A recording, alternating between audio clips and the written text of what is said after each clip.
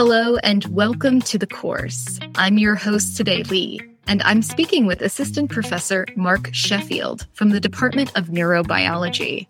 Professor Sheffield is here to talk to us about his career path and how he became a University of Chicago professor.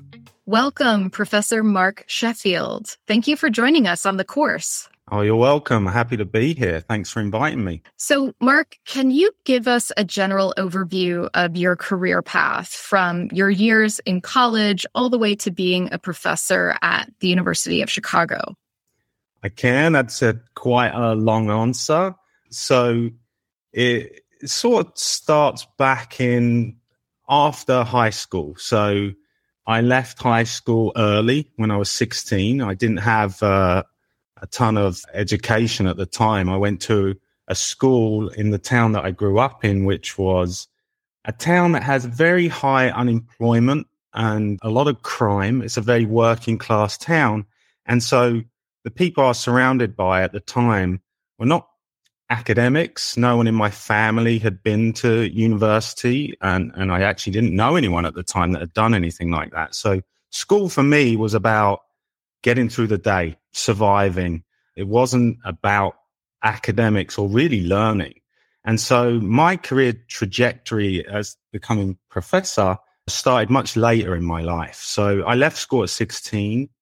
And after that, I worked for London Underground, actually, and I fixed trains. So it was an apprenticeship where I would work under the trains and change the brake pads and this kind of work. And I did that from the age of about 16 to 19, maybe 20.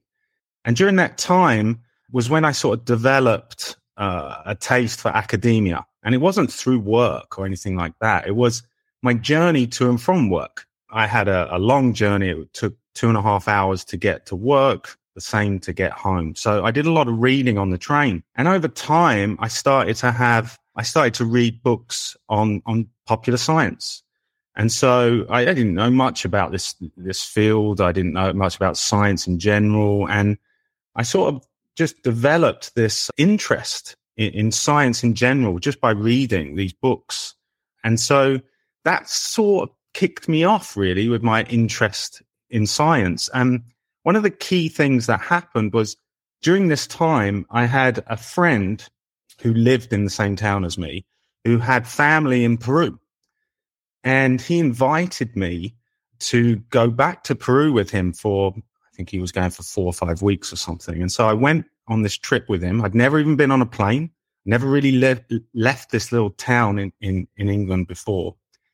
And what happened there was sort of something that really changed the trajectory of my career path. I got there, my friend was, hanging out with his friends and family, and they were speaking Spanish. I couldn't speak Spanish. And so I was feeling a little lonely at the time. And so I started reading, and his dad had a number of English written books in his house. And a lot of those were science books. And so I developed this a taste for science as I was commuting to and from work. And so I started reading these books, and I got really into them. And I had this one particular book. It's called The Selfish Gene by, actually, I forget the name. Richard Dawkins, of course, Richard Dawkins. And so I read this book, and I couldn't get it out of my mind. I was enthralled by it. It was about evolution and how genes are the selfish components that propagate evolution. And I was fascinated by this whole concept, and I couldn't stop talking about it. And Carlos, who's my friend who took me to Peru, was like, you should think about going back to school. You love this kind of stuff. You should think about doing something different. And it planted a seed that just grew from that point. When I got back to England, I totally changed my trajectory. I quit my job. I went to community college, and I started studying A-levels. So in England, you take these exams. They're called A-levels. They take 2 years.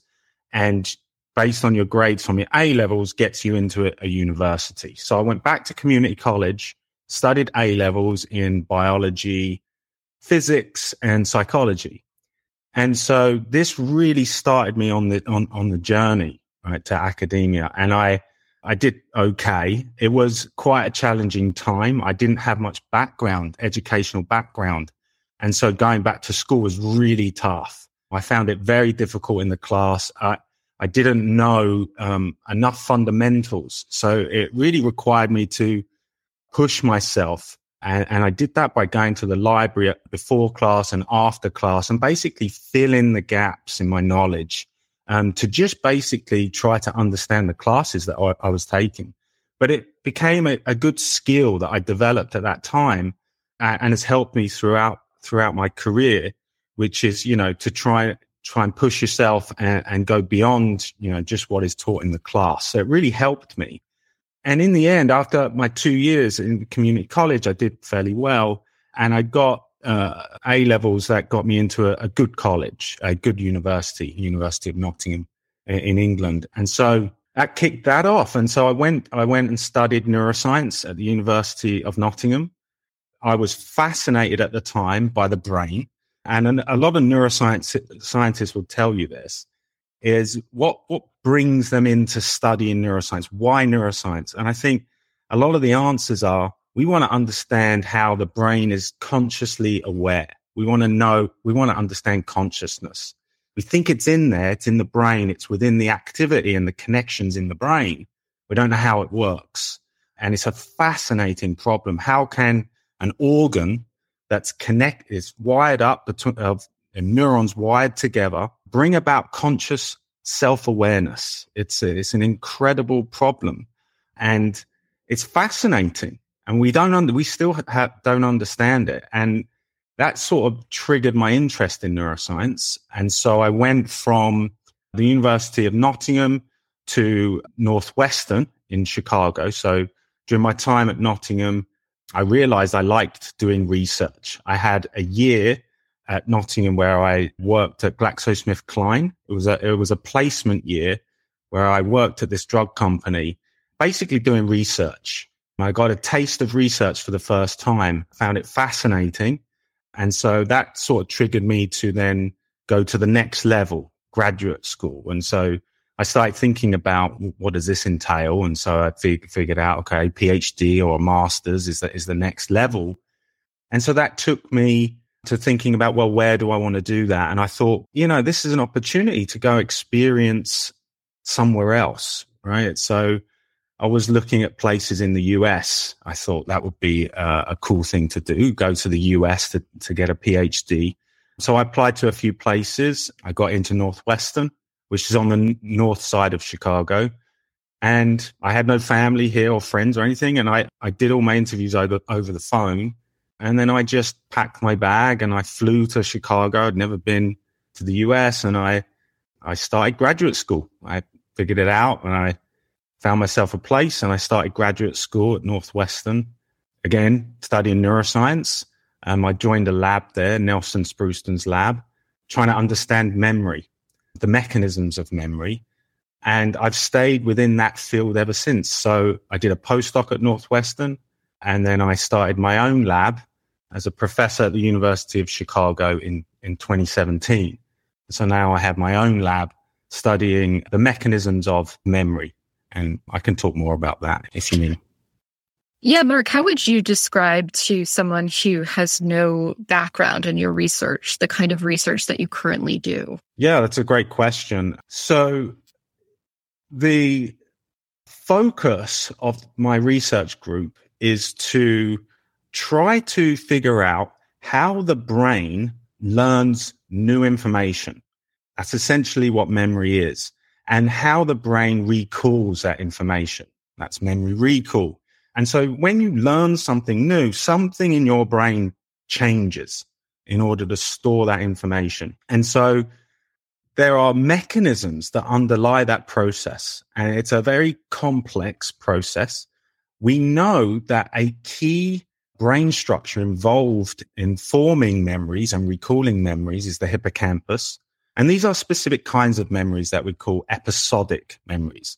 These are your memories of your personal experiences. So if you imagine sort of an experience you had in the past of maybe when you were a kid, you went to the beach or something, and you recall that memory, that would be an example of an episodic memory. It occurred at a certain time that you can remember, a certain place that you remember, and there's a certain experience there, being on the beach. That's an example of an episodic memory, and the hippocampus is central to the formation and recall of those memories.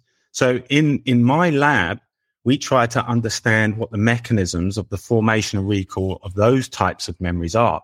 And so we focus on the hippocampus, and we use mice to study these kind of processes. And there are many reasons we do that I can go into. But one of the essential ones is that we have a lot of control over the animal's experience. So in my lab, we use virtual reality to build environments in which these mice navigate around in. And so we can precisely control those virtual spaces. So we can trigger the animal to learn about new environments, recall old environments. And we do this while we're imaging the activity of this brain structure, the hippocampus. And so we're trying to capture the activity that is essential for the formation of these kinds of memories and the activity required to retrieve or recall those memories. And we want to understand at the mechanistic level how the brain performs these processes. That's fascinating. And I want to step back to your background, Mark, because I imagine that when you were in middle or high school, you had no idea that this would be the type of work that you would be doing today. But when you look back on your youth, your experiences in secondary school, is there any memories that come to mind that make you think, oh yeah, the seeds were there all along. It makes sense today that I am where I am? Yeah, that's a great question, and something I have thought about. Because of where I was living and where I grew up, it wasn't explicit to me at the time, because schooling, like I said, was not really about learning. It was more about survival. And so really, if I think back, were there any signs of these interests back then, maybe outside of school? I think there were. And one of the things is that I've always been attracted to mystery.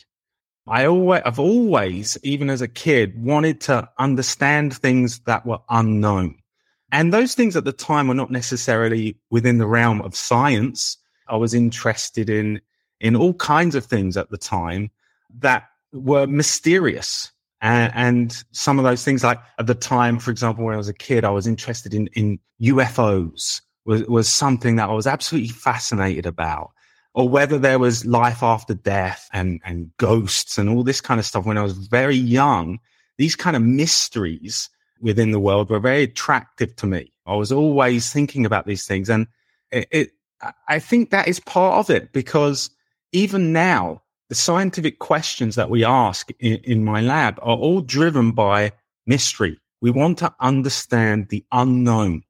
Obviously, now it's focused within the realms of science. So we have a scientific method to test our ideas and our hypotheses. But it's still the mystery that drives me. I want to understand how the brain can form and recall memories. I find that fascinating. I mean, it's such a big component of who we are. And I mean, you could ask the question, who would you be without your episodic memories? If you could not remember all your past personal experiences, who would you be after that? Where does that leave you? And that's a huge kind of mystery. So I want to understand right now is, how does the brain perform this amazing feat, really? So yeah, I think there are signs that mystery and trying to understand the unknown was always there. It's always been there in some aspect, even when I was a kid. I mean, given that you weren't the bookish type of kid and that getting through school was about surviving, not necessarily thriving in an academic setting, I'm curious if there were any particularly tough challenges that came your way while you were working towards the career that you have now as a professor at the University of Chicago. What was the biggest challenge you faced, and how did you overcome that? By far, the biggest challenge is overcoming imposter syndrome. I mean, this is a common thing, I think, for people when they move to the next level of any career. But for me in particular, that was very strong, because I didn't have any family or friends who had gone to university to even get an undergraduate degree or anything. I entered a world that I knew nothing about. I had no experience within that world. And so I've always felt like this outsider who came into this academic world. It's unfamiliar to me on the outset and still remains so in some ways. You know, a lot of professors, and not everyone, there are a lot of interesting stories that people have that I'm sure you'll come across on this podcast. But a lot of professors come from, a lineage of professors or academics in some way. And so that breaks down this barrier. It's helpful. And there's a high correlation between becoming a tenured professor and whether your parents were professors. So entering this world of academia from the outside and not being familiar with this world in any way really creates this kind of imposter syndrome. Should I be here? Do I deserve to be here? Do I have the background? Do I really know enough? Am I able to learn, how this whole thing works? That has been the toughest thing. Well, I was going to say to overcome, but I don't think I will ever completely overcome that. Your experiences as a child stay with you throughout your life. And so that's always going to be there. Even, I can look back and say, well, I was successful at this stage, and, I am where I am. But there's still a level of imposter syndrome that I think I'll always carry. So I don't think I'd totally overcome it. I do it anyway. I want to be a scientist. I'm interested in this world, and I absolutely love my career. And even though I have this feeling of being an imposter, I've come to terms with it. And I also feel now with experience that doing good science takes all kinds of characters. It takes a community to come at these questions, these difficult questions, in myriad different ways. You want people with different backgrounds. You need diversity. If every professor was the same and had the same background, we wouldn't make the progress that we need to make. We need the diversity. So I think in some ways, my particular background brings me a particular perspective and a particular angle in which I come at these questions. And so I think that there's something to that that's important. So I haven't overcome this imposter syndrome. It's still part of me, but I've learned to think about it in a different way. And I think there's some advantages to it. I really appreciate that insight. And I think the challenge of imposter syndrome is something that many of us can relate to. So I know that you've done a lot of work to get to where you are, but is there anyone in particular along the journey? This could be a friend, a colleague, a family member, someone who has been there with you to support you and has helped you move forward and get to where you are now? It's a great question. And I would say that at the very beginning, when I made this transition from, working on London Underground, fixing trains, to going back to school, I think importantly at that time was my friendship with Carlos. And he's still my friend now. We remain in close contact. He lives in Australia now, but we're in close contact.